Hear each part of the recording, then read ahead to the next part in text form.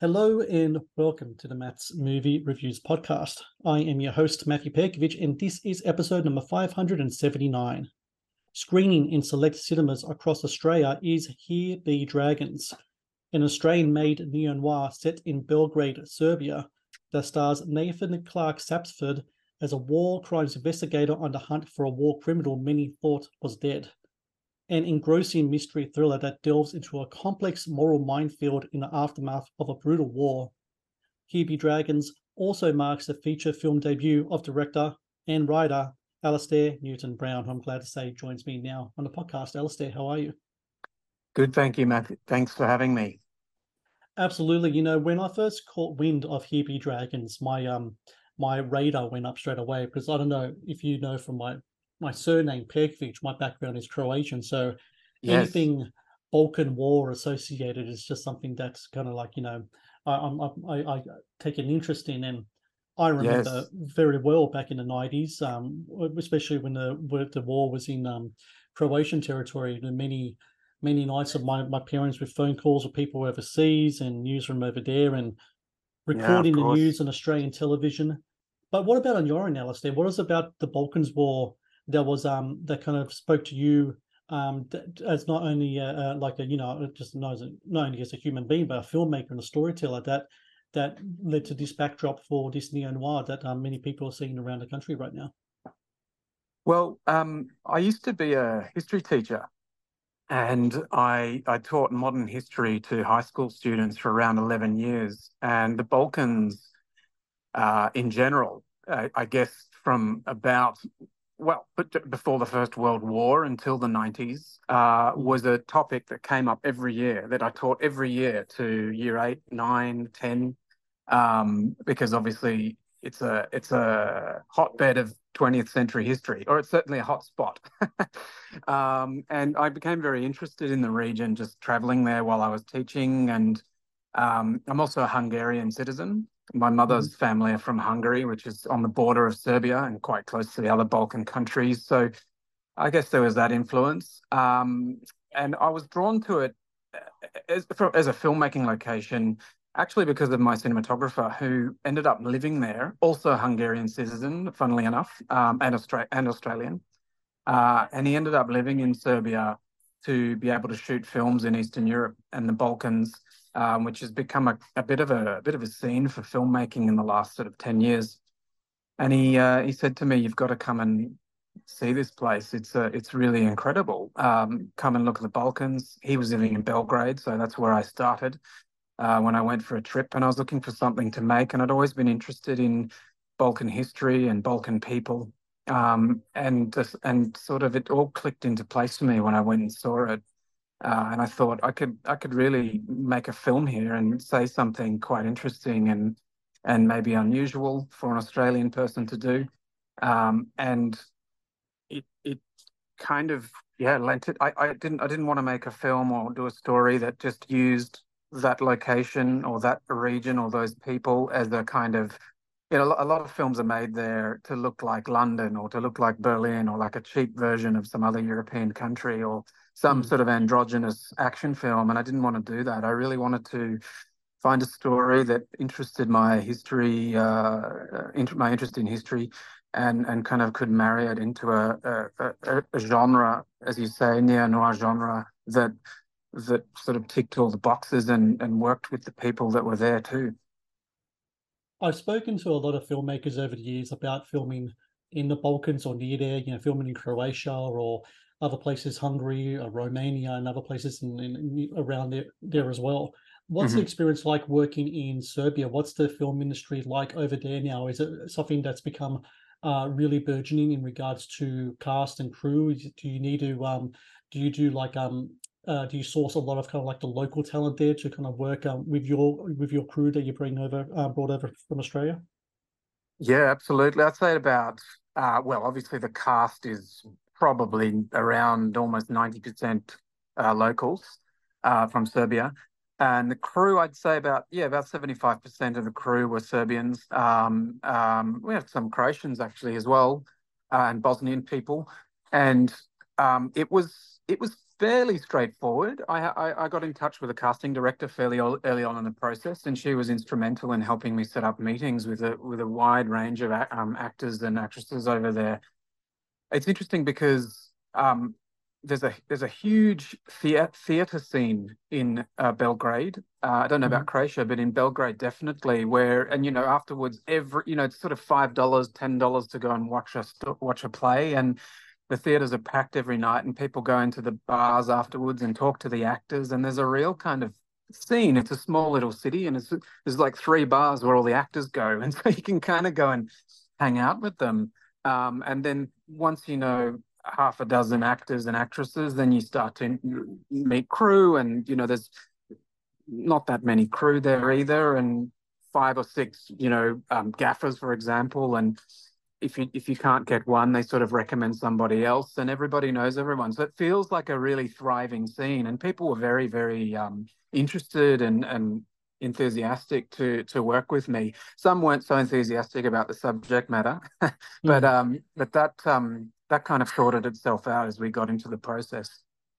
Yeah, I was curious about that because the times that I've been over in Croatia and in other places where I visit family, whether it be, with other Croatian communities and such, it seems to me that on one end, the younger generation that I talk to over there are kind of like that are more removed from the war. They get along more with kind of like their Serbian neighbors and such, but the people who live through it are still like harboring lots of traumas and such. So when Mm. you're coming in there as an Australian, with a story regarding, not so much, regarding the war. This isn't like a documentary or anything, but using the war as a context of a background for this story. I'd imagine that some people would feel some sort of a way in regards to that. Absolutely. Quite a few people needed convincing that this wasn't an anti-Serbian film. Mm, And look, as you know, it's one of those issues, and there are many. There's some going on today where it doesn't matter what you say, you will encounter criticism or strong feelings or emotions from people. So I was very conscious about not being this sort of foreign dude going in there and trying to tell everyone how it's going to be on their own history, and a very, very sensitive history. I don't think Australians realize how sensitive it is in mm, Serbia and the Balkans. And I was very, very conscious of that. And I think the script is very conscious of that. The film is very conscious of that, trying to explore different points of view, trying to present different angles, and trying to sort of explain this idea that there's no winners. There's no correct side. It's everyone's sort of a loser in conflict. And yeah, some people were ambivalent. But as you mentioned, young people, and yeah, I found younger people actually didn't really care. They're like, why would you bother doing this? Sort of like, mm, who cares? But people, I guess, over the age of about 40, yeah, either were extremely emotional about it and wanted to have big conversations to make sure I was on the right side of history, if that makes sense. And yeah. others were like, no, we absolutely, this is important exploration, and you've got as much right as anybody, and nobody here will do it anyway, so you may as well go for it.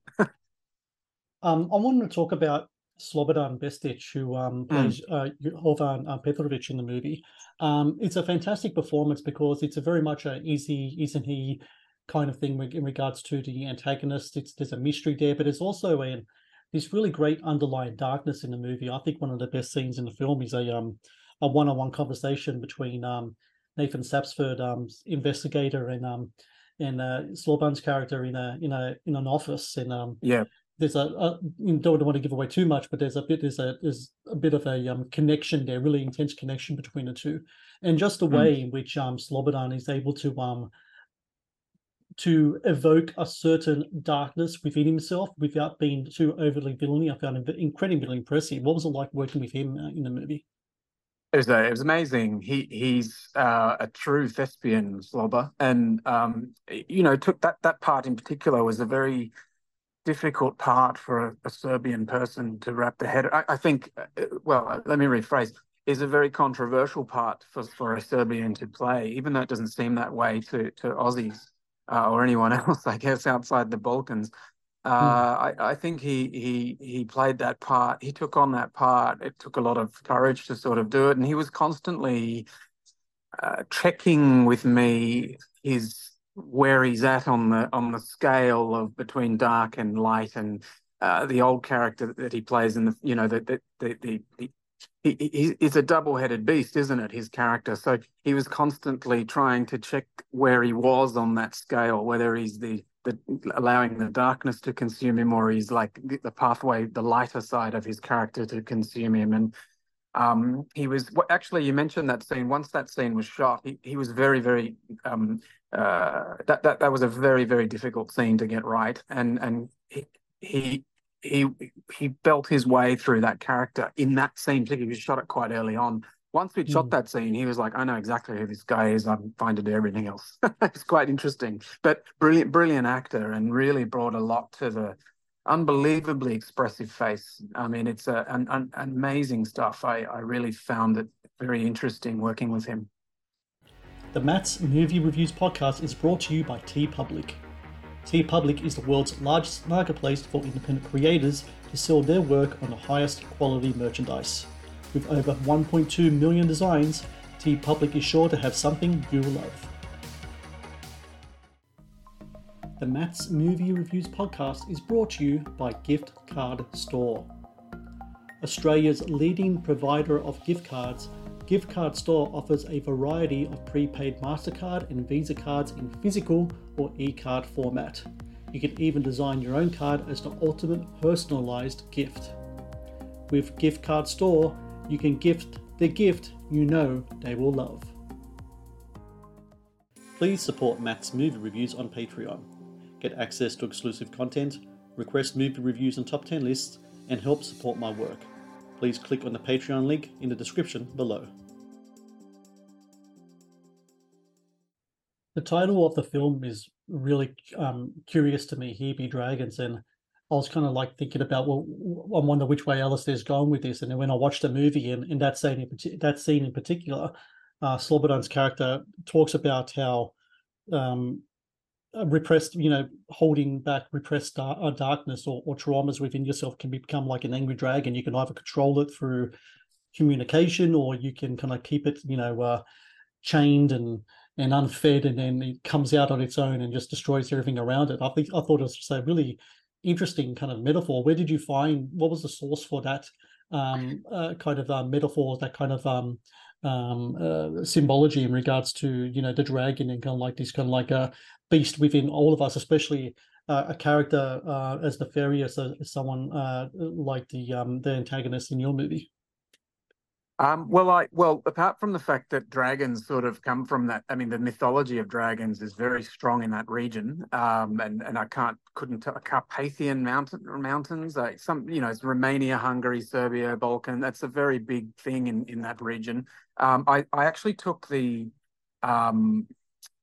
title from medieval maps, where they used to put regions that hadn't been explored properly. They would sometimes draw a sea monster and actually write "Here be dragons" onto the map, meaning proceed with caution. Right. And I think that's where I took the title from, because a lot of what Slobber talks about in that scene is about the inner demons we all have, and your ability, and a lot of it comes from Jungian psychology as well, where he talks about the darkness inside of us all, and the only way that we can sort of get to be a truly good person, or a good functioning human being, is to understand that we have those dragons. We have dragons deep down there, or darkness, or whatever you want to call it. And we must fully recognize it, and control it. And a person who can control those urges and those things, and fully incorporate them into their psyche, is a person who can then go and do good and be peaceful in the world. If you don't acknowledge that, if you don't, so goes the theory. If you don't acknowledge that and don't go through the motions of fully investigating that, then you actually can end up being a heinous criminal, doing evil in the world. So, which is what that character has done. It's just that in this film, that character has done it to the very extreme, and through that experience has learnt that actually he can use that terrible experience to maybe do some good. Now, whether or not, therefore, we can forgive him is a different story, and I guess that's what the film is all about. I also sort of very much thought of David Locke, the main character played by Nathan, as a kind of dragon in coming out of his shell, and sort of the constant smoking. I know you probably picked up on. It's sort of like it's a bit of like a dragon blowing smoke constantly, and just coming out of the cave and starting to understand and come to terms with his own darkness. So yeah, it was an interesting thing to play with. Well, the smoking, the other thing I noticed about that, well, two things actually, is that when it comes to the whole kind of neo-noir, kind of noirish kind of thing, the main protagonist, the gumshoe, trench coat gumshoe, which I think Nathan plays Yeah, very well as well. Usually are very much heavy smokers is like part of it, but also it's such to me such a Balkan experience, the smoking. I remember when I was not when I was last there, but when I was there back when I back in my mid 20s, early 20s smoking days. I don't think I've ever smoked as much cigarettes in my life until I yeah, yeah.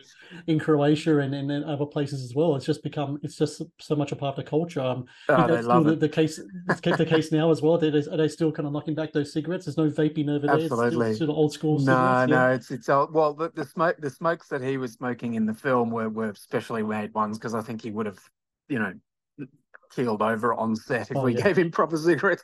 But Yeah. but yes, everybody was smoking constantly, and you can smoke indoors, and it's very cheap, and it's not conducive of a healthy lung making a film over in Balkans, but it's interesting. It certainly adds contrast. I mean, there's just so much contrast, and I think Mm. smoke in general, when you're hanging out there and you're sitting in these bars, the light is different to Australia. The bars are differently lit, and there's smoke everywhere. It's so Yeah. atmospheric. It's so interesting, and you can feel it just heightens everything, unhealthy as it is. Yeah, it really does add something. It really does. I think I don't know if people will want to admit it or not, but smoke, especially in the context of cigar or cigarette smoke, in a lot of ways, is part of the fabric of cinema imagery, especially when it Mm, comes to mm.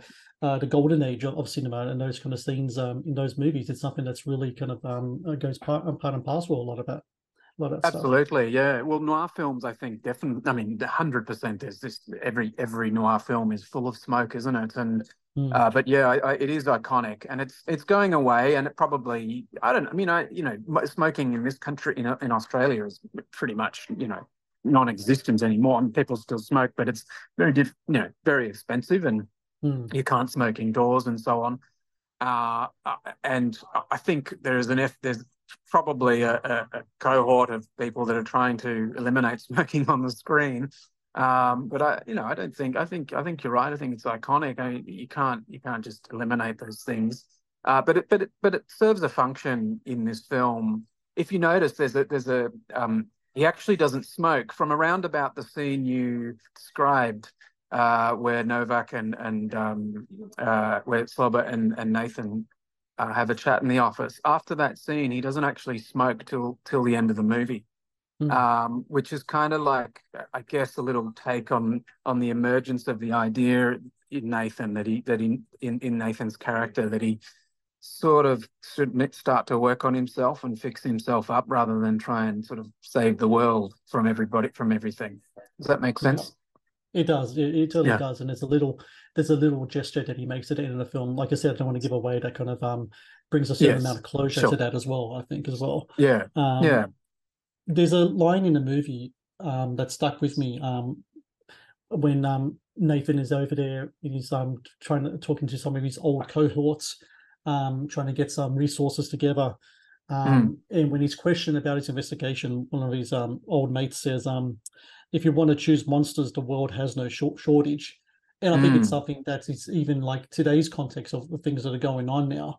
mm, It's definitely true. I mean, it's been something like 20 some odd years, maybe more, since the end of the Balkan Wars, and the atrocities done in that war, even though incredibly horrific, it just seems to be magnified more in different areas of the world. And it just seems to me that I don't know about yourself, Alastair, but that character of David Locke, you could put him in different periods of time, and he could have been Mm. thrust into finding different monsters at any given moment during human history. And I think fully on Mm. us for that, isn't it? Yeah, well, I'm glad you say, because I'd like to think that he could definitely be anywhere in the world right now and doing the same thing. It's unfortunately a never-ending story, isn't it? Mm, Conflict between two countries or humans, or even your next door neighbor. And I sort of and he's one of these people that based on real people, by the way. A lot of the real David Locks are actually Australians, for reasons which we probably don't have enough time to go into. But the Australian police were very much involved in UN investigative work in the Balkan conflict and other conflicts around the world. And yeah, unfortunately, it's a never-ending thing, never-ending cycle of madness. And I think the film maybe puts forward the point of where does it end. I think Nathan's character in the end is kind of like overwhelmed by the idea that this will just never end. Actually, I'm sort of part of the problem, maybe. And mm. I need to go away and reassess my values and what it is that we're doing here, and how on earth we come out of it. Because yeah, I tend to wonder. I mean, if the film very much came from a place of that, like we're looking at conflicts and just going, where is this going to end? The truth is, the first casualty of war is the truth, as we Yeah. see today, every day, especially with social media. So much stuff out there, and you have no idea what to believe. And how do we come to terms with it, and how do we try to stop the cycle of hatred being passed on to the next person and the next person? And where does that stop? These are all the things that are floating around in my head whilst writing it. When you screen the film here in Australia, you've done screenings in Geelong. I know you were in Dendy, Newtown last week. Tonight you're in Hawthorn, Yep, in Victoria. I know yep. Victoria especially has a very prominent Serbian community there, as does New South Wales. Do you get any feedback in regards to local audiences in regards to the film and its themes? I haven't been approached by anybody who said they've had Serbian heritage. I've met quite a few Croatian people though, which is Mm, interesting, and they uh, uh, some are kind of shocked that an Australian has gone over there and made this film. mm, Um, I haven't had anybody come to me in anger, or mm. sort of say that you've got no idea what you're talking about. Although I'm sort of expecting it because it comes with the territory. Right.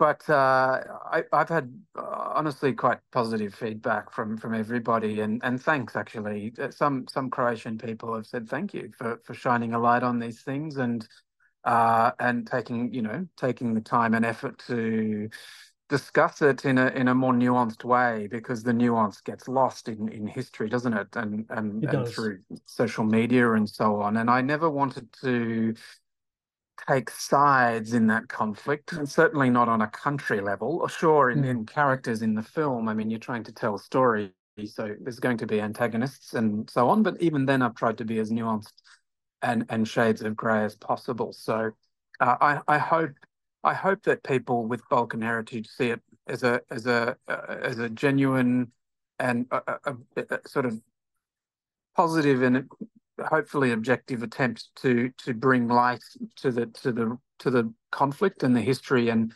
try to derive interesting conversation out of it from which we can move forward and be peaceful and learn things.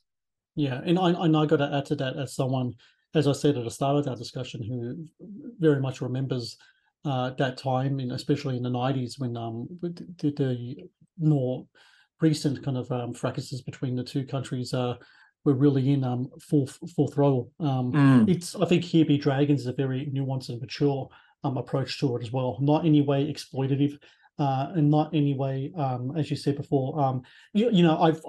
I get invited to a lot of kind of films from mhm, like Croatian filmmakers and such, and sometimes what I watch is kind of like really kind of propagandized kind of stuff, which is incredibly frustrating to watch. And so to watch your film, to watch Here Be Dragons and see the movie, and just to reiterate, this isn't a documentary, this isn't like a political film, this is very much a neo-noir, just with the setting of the Balkan War in the background, but still in that context, I think it's incredibly nuanced and mature on your behalf. And I just want to say thank you for that, because I think you did a really great job in finding that balance between telling the story, but also being respectful to the world that you're basing it in as well. Oh, thank you very much. I'm really glad to hear it. So for everyone out there listening, Here Be Dragons, you can go to screeninc.com. They screeninc.com.au. And you can actually find their different screening times, and the Screen Inc. Also on Facebook, and I got different screening times as such. I imagine, Alastair, above as well as the current screenings that you had around the country, there's going to be more in the future, hopefully, as well, for people to watch the film in cinemas.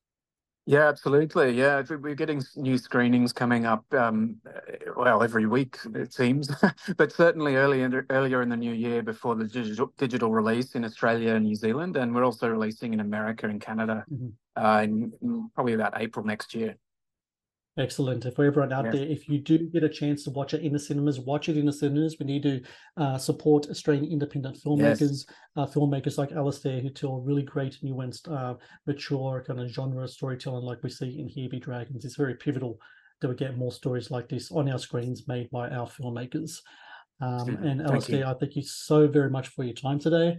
Best of luck with tonight's screening. I know, I'm pretty sure it's a Q&A as well tonight you're doing? Yeah, Q&A with me and Nathan. So nice. Should be great. Excellent. Awesome. Well, thank you so much for your time, and congrats on the film. Pleasure. Thanks very much, Matt.